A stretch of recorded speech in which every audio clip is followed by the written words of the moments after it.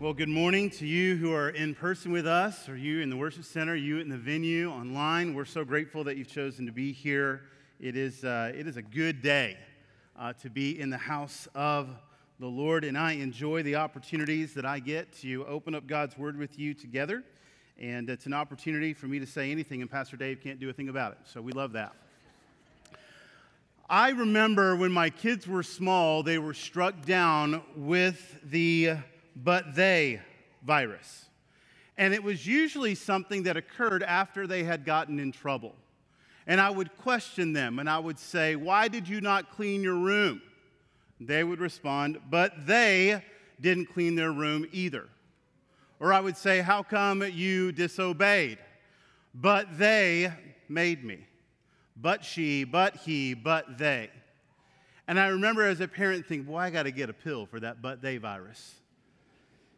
Last week, our pastor spoke about Focus Forward, the expansion of a vision to do incredible things for God's glory, not just here, but up and down the I-30 and 430 corridor. We had a plan to do that. We had a vision to do that almost 2 years ago, but we were unclear on how to do that. And so we brought in experts and had thoughts and prayer and time together, and we knew that for us to move forward, that we were going to have to clear up some of our vision, some of our mission. And we spoke of that last week. If you hear my voice today and did not listen to last Sunday's message, I encourage you to go to our website and make sure you hear that. There are some documents online that kind of explain more clarity about our mission, our vision, our strategy, and what we hope to do with what God is calling us out at Raymar Property.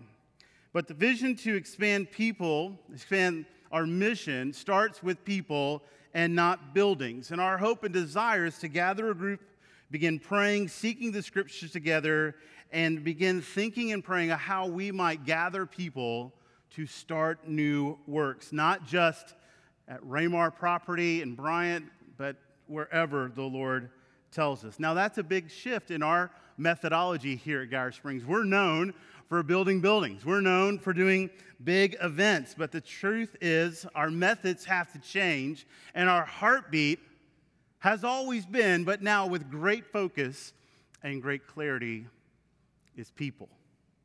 And so the question to change some of our methods, the question to change some of our strategy begins to dwell up in my mind and heart. If you're like me, I look at rules or I look at guidelines or I look at things and I ask myself, why? Why do they do it that way?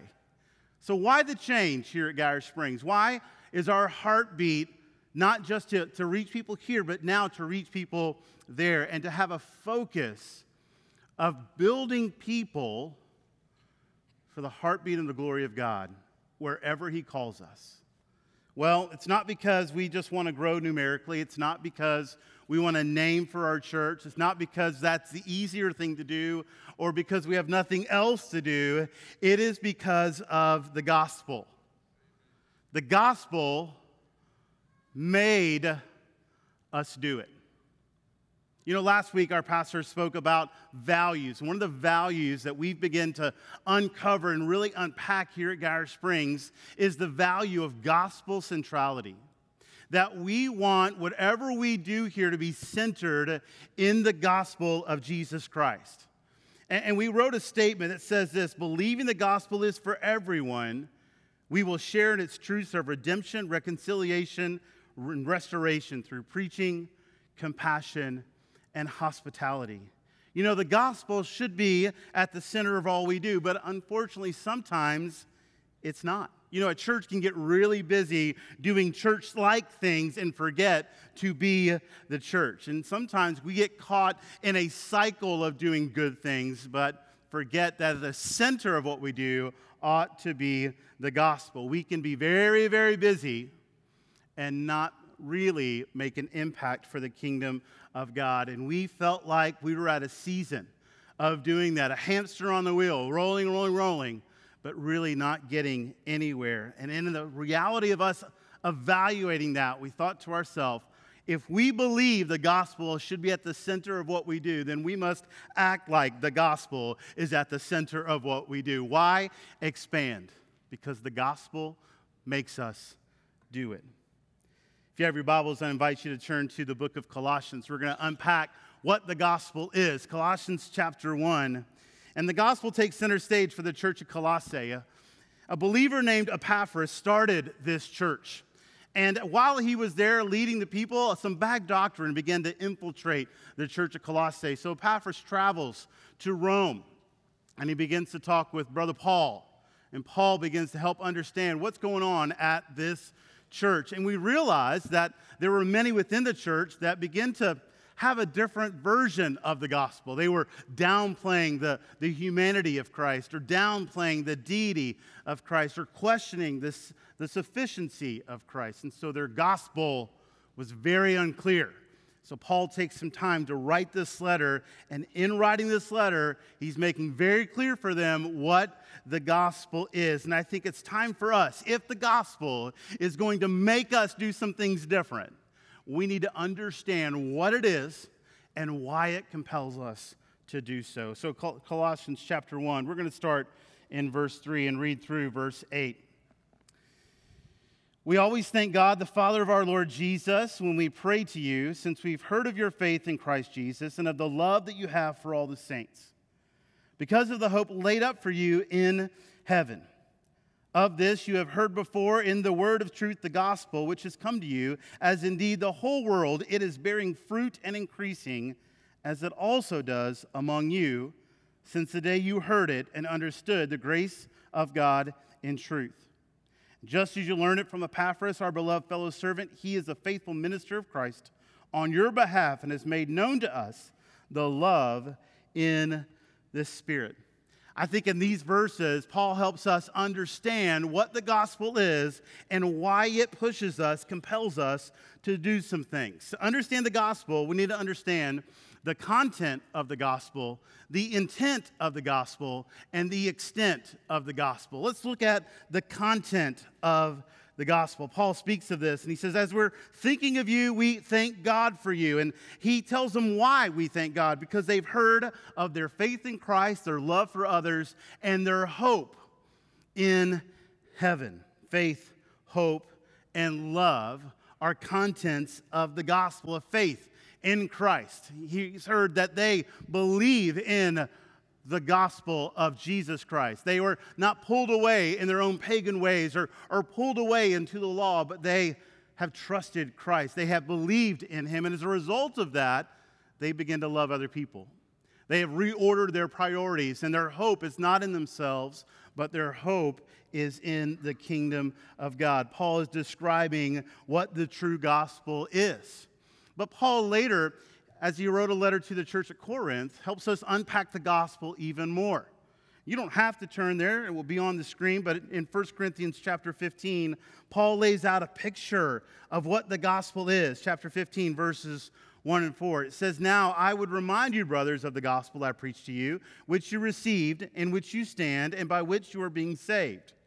If you hold fast to the word I preached to you, unless you believed in vain, for I delivered to you as of first importance what I also received, that Christ died for our sin according to the scripture, that he was buried, and that he was raised on the third day according to the scripture. Paul unpacks the content of the gospel here to the church at Corinth. Believing in the words you have preached that Christ died for our sin. Pastor just mentioned that the remission of sin requires death. It requires blood. Christ died for that sin, and in that death built a bridge for man to have a relationship with God. In that death, he battled the enemy, but on the third day, he rose in victory. This is the content of the gospel, the death, the burial, and the resurrection. And it's the belief in those things that we call the gospel. We just had an incredible expression of what the gospel is through the Lord's Supper. As we spoke of his body broken on our behalf, represented by the bread. As we spoke of his blood that was spilt on our behalf, represented by the juice. As we remind ourselves of what the cross was about, we can celebrate that the death did not hold him. This is the contents of the gospel. You know, the gospel can kind of be summed up in one word: grace. You know, our sin brings us death, but by God's grace, we have his love. And in that love, he gave us the opportunity to have a relationship with him, even though we didn't deserve it. One of my favorite passages of Scripture is Ephesians chapter 2. Starting in verse 1, it says, "And you were dead in the trespasses and sins in which you once walked. You were following the course of the world, but God, who is rich in mercy because of his great love for which he had for us, even when we were dead in our sin, made us alive together in Christ. By grace, you have been saved." So when we talk about the content of the gospel, we need to be reminded that it is the grace of God to us through his son Jesus. That's what the gospel is about. And that is what we should put our focus in if we're a church that's focusing forward with the value of being centered in on the gospel. We can't get caught up in doing a lot of good things and forget that we ought to get caught up in doing the best thing, which is share the gospel, the death and the burial and the resurrection of our Lord Jesus Christ. Now I'm getting fired up. Y'all getting hot in here? This last year, I realized I had a sugar problem. And I went to my wife and I said, "I think I'm addicted to sugar." And she said, you are addicted to sugar. I have a big sweet tooth, and I remember thinking I got to make some changes. I'm not living a healthy lifestyle, and I need to think about how I can be better at that so I can be a better father, husband, and a pastor. And so I did something that I necessarily don't really recommend. Do you remember that ice storm we had a couple of months ago? The storm that blew a couple of feet of snow, and we were trapped in our homes with our crazy children for several days, and we couldn't get out. That's when I decided to go off sugar. Like a crazy person. It was kind of like Jack Nicholson in the movie The Shining. That's pretty much what was going on in my life. And so I would go to the pantry and I'd pull out an ingredient, and I'd look at the ingredients, and I would say sugar, and it's got sugar. Do you know Fruit Loops has sugar in it? Did y'all know that?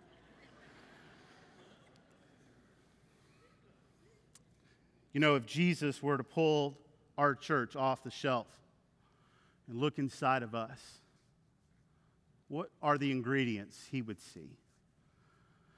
And I would hope and pray that at the beginning of that ingredients list would be the gospel of Jesus Christ. That he wouldn't see other things that get in the way. Not necessarily bad things, but other things. You know, the gospel has to take center stage in the life of our church if we're going to expand and move forward. The gospel is important. Our understanding of the gospel is important. To understand the gospel, we have to understand the content. But secondly, we have to understand the intent of the gospel. Paul here, as he speaks of the intent of the gospel, in verse 6, Colossians chapter 1, we read it a moment ago. He says the gospel is bearing fruit and increasing in the world and in you. You know, the gospel is not just a set of ethics that we believe. It's not just a doctrine of belief that Christ died, was buried, and rose again, although it is that, but it's not just that. The gospel isn't just a way into the kingdom, but it is a way for the kingdom. The gospel is the way that we grow and are renewed every day. When you think about the gospel of Christ Jesus in your life, I need you to think about the grace and the love and the truth and the peace and the joy and these things that come with the gospel. Then the intent of the gospel is that we live that out. You know, if we had to sum up the intent of the gospel in a word, I might choose the word grow. The gospel is an instrument of continual growth and spiritual progress. Its intent is to produce fruit in our life. I love verse 1 chapter 1, verse 6, bearing this fruit and increasing. I'm just not sure that happens all the time with us. You know, the gospel with its truth and its love, I'm not sure that it produces all the fruit that it could in our individual lives and in our life as a body of believers. And sometimes we lack that fruit.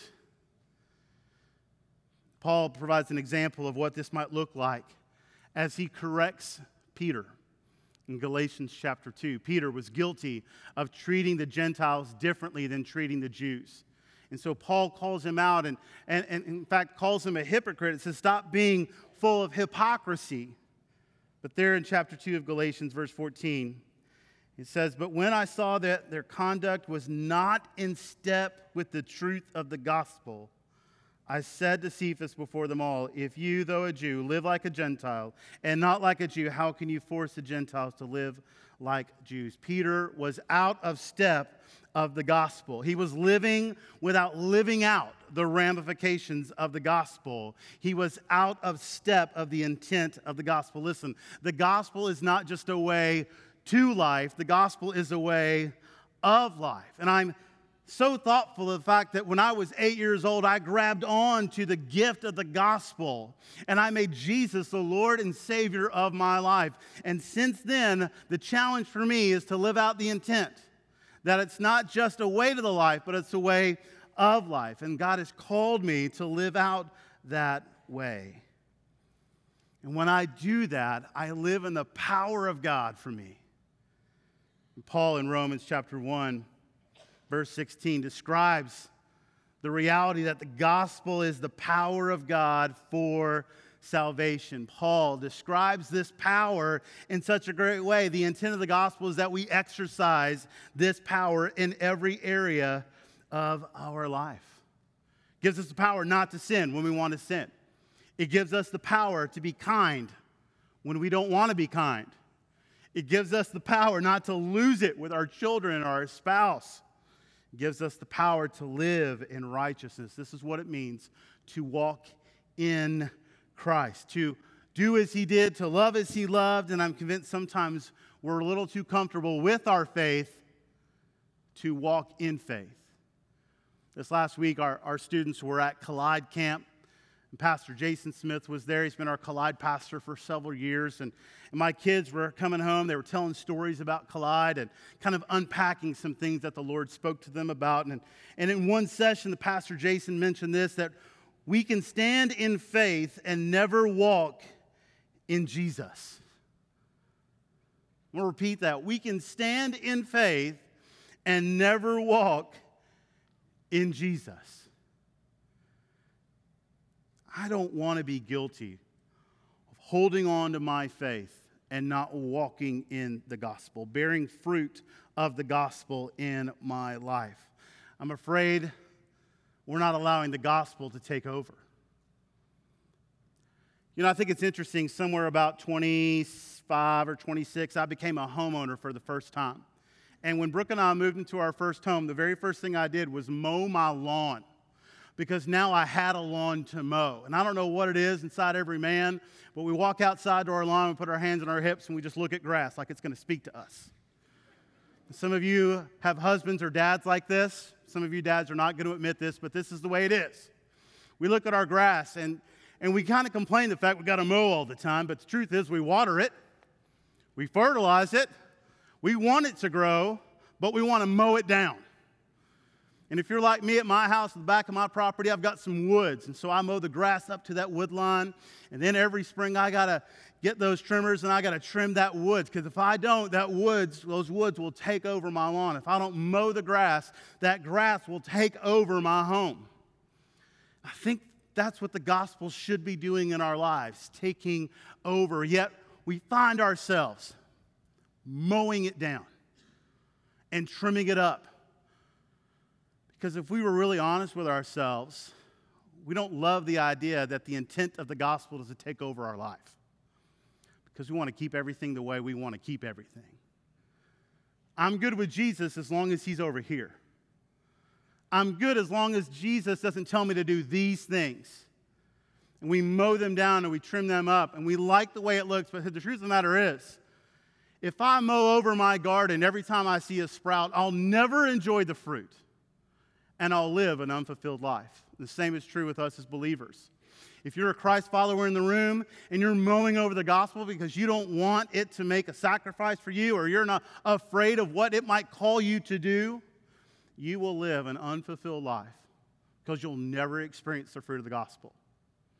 We can hang on to it for salvation, but if we're not living it out, allowing it to grow, I think we're missing the intent of the gospel. Verse 6 says that we are bearing its fruit and it's increasing. It's two different ideas. The fruit is being born, but there's an increase of the fruit as well. I think they both work in tandem. Producing fruit as believers will cause the kingdom of God to grow. If we as believers are producing the fruit of the gospel in us, our church will grow. And the inverse could be the same. That churches who don't grow, we blame it on the fact that there's not good events, or the fact that the preacher's not so great, or it's a bad location. There's a lot of reasons churches don't grow. But let it never be said of our church that we're not growing because its people aren't being transformed more and more into the likeness of His Son Jesus, that we're guilty of not bearing fruit. I know this, that when we bear the fruit of the gospel, that the witness that sends out to our community causes people to want what we have in Christ, and more people are born again. The reality and the relationship between our own personal transformation and numeric growth and kingdom impact cannot be overstated. Paul in Acts 9 speaks of this. Acts 9, verse 31. So the church throughout all of Judea and Galilee and Samaria had peace and was being built up and walking in the fear of the Lord and in the comfort of the Holy Spirit, it multiplied. If we're going to be a church that grows its kingdom impact, we need to be a church that's also bearing fruit of the gospel as individuals. A key word for the intent of the gospel is grow. Another key word for the intent of the gospel is given, that the gospel should be given away. Epaphras does that here to this church at Colossae. Paul more than likely discipled Epaphras, and Epaphras then disciples others. As Paul gave the gospel to Epaphras, Epaphras gives the gospel to others, and a church is born. Paul speaks of this just as you learned it there in verse 7. Just as you learned it from Epaphras, our beloved fellow servant. Learned what? The gospel. Epaphras was faithful, Paul says, to give out the gospel. That's the intent of the gospel. We spoke of this verse earlier, Romans chapter 1, verse 16. For I am not ashamed of the gospel. It is the power of God in salvation, first to the Jew and then the Greek. Paul was bold about giving it away. It wasn't something he tried to cover it up, but it was a badge that he wore to others, that they would see Christ in him. And I pray that we live out the intent of the gospel, not being believers who are ashamed, but being believers who are boldly proclaiming and giving out the gospel of Jesus Christ. That's our calling. That's why we're looking to expand the ministries, because we need to live out the intent. Remember, the gospel's not a way just to life, but it is a way of life. To understand the gospel, we got to understand the content, the intent, and last this morning, we have to understand the extent of the gospel. If the gospel is living and breathing, the gospel is alive, bearing fruits, increasing. It's not only an ethic by which we believe to receive salvation, but it's an ethic by which we live out that salvation. How far do we go? Well, the word gospel literally means good news. In the Greek word is euangelion, which is the word we get to evangelize. So literally, when we speak of the gospel, we're speaking of the good news, and at its core, it's meant to be shared. It's meant to be given out. But if a key word for the gospel in the reality of being an extent, I would sum it up by this. I would say the gospel is global. The gospel is global. The scripture reveals about this extent of the gospel. Colossians 1:6, in the whole world the gospel is bearing fruit. Romans 1:16, for first the Jew, then the Greek, speaks of not only a geography of the gospel, but then a reality that surpasses socioeconomic and racial boundaries. Mark 16:15, Jesus said to them, go into the world and proclaim the gospel to the whole creation. Pastor Dave mentioned this last week, Matthew 28, the Great Commission. Go to all nations.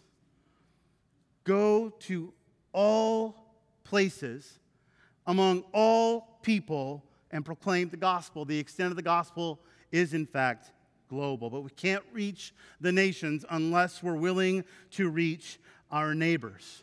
You see, the extent of the gospel starts wherever you are. It's not just the idea that one day you want to go on a mission trip. It's you are already on a mission trip. At how you live and how you work and how you play. God's called us to go to all places, among all people, and sometimes that's got to start at home. When it comes to the extent of the gospel, it's not just for us, it is for them. Let us not be guilty of hoarding the gospel for ourselves. Let us be guilty of sending the gospel around the world. And some of us need to walk down the street in order to begin that process. So how do we apply this today? A couple of things I would say. Are you living out the intent of the gospel? Is the gospel growing and bearing fruit in your life? If the Lord were to look at the ingredients of your life and he's reading the ingredient list, is he seeing the gospel growing in you? Or are you cutting down the gospel in your life, afraid of what it might call you to do or to compel you to do or the sacrifices it might make? Can I just tell you, if you don't mow down the gospel in your life, it will begin to take over. It will change how you think. It'll change how you spend your money. It'll change how you relate to your spouse and to your kids. It'll change your viewpoint, your perspective on what work and career really is. And in that process of it taking over, the power of God will be with you. And as you look at every area of your life and begin to bear that gospel fruit, you begin to look at people the way Jesus looked at you. You begin to express the grace that was expressed to you, to love people the way God loves you, to be patient with people the way God is patient with you. As you begin to live out that gospel in your life, it will take over. But let me tell you, don't be afraid of it. We're hanging on to our own things. And in the end, those things don't matter. Can I invite you today to let go? Let the gospel grow. And don't be afraid. Will it be easy? No. Will it be uncomfortable? Absolutely. Will you be fulfilled? I guarantee it. Let the gospel grow in you. Let us not be guilty of mowing it down. If the gospel is to grow in you, let me ask you this, is it growing from you? Are you sharing it readily? Here's a question I had to ask myself earlier in the week. How far am I willing to go to share the gospel? And I'm not talking about geography. The Lord has blessed me. I've preached the gospel on 6 continents. It's not about how far, geographically. It's how far am I willing to go? Am I willing to cross some of those social lines and share the gospel with people that aren't like me? To be hospitable and compassionate to people who believe way differently than I believe. And I'm not talking about in a third world country. I'm talking about next door or the neighbor down the street or the guy on the other side of the parking lot. I'm talking about right here at home. If we're going to be a church that values gospel centrality, how far are we willing to go? Let your life be the mission trip. And last, I would say this. Maybe this morning, you've come to understand the true gospel. That Jesus loves you. Jesus died for you. That through that death, he's provided a way for you to have a relationship with God. And in that relationship with God, he will give you abundant life now, but eternal life forever. I hope and pray that if you've never truly understood the gospel, that you understand it today. But more than that, I hope you don't just understand the gospel. I hope you believe the gospel and place your faith in that belief that the gospel is real and true and can provide hope and peace and love for you, and that can provide a purpose for you. And that all you have to do this morning is seek Jesus for the forgiveness of sin. And the scripture says, as you believe in who he is and what he did, he will enter into you, make your sins as white as snow, cleanse you through his blood, and you will have new life. And I invite you this morning, if you're online, if you're in the venue, if you're here with us, that you not leave, you not turn off the TV, you not move without asking somebody around you, hey, I'd like to know how I can not just understand the gospel, but how I can believe and trust the gospel. Because the gospel is for you. Why expand the ministries away from here? Why change our methods here? The gospel is why. And I hope and pray with one voice that we as a church in unison can say, the gospel made us do it.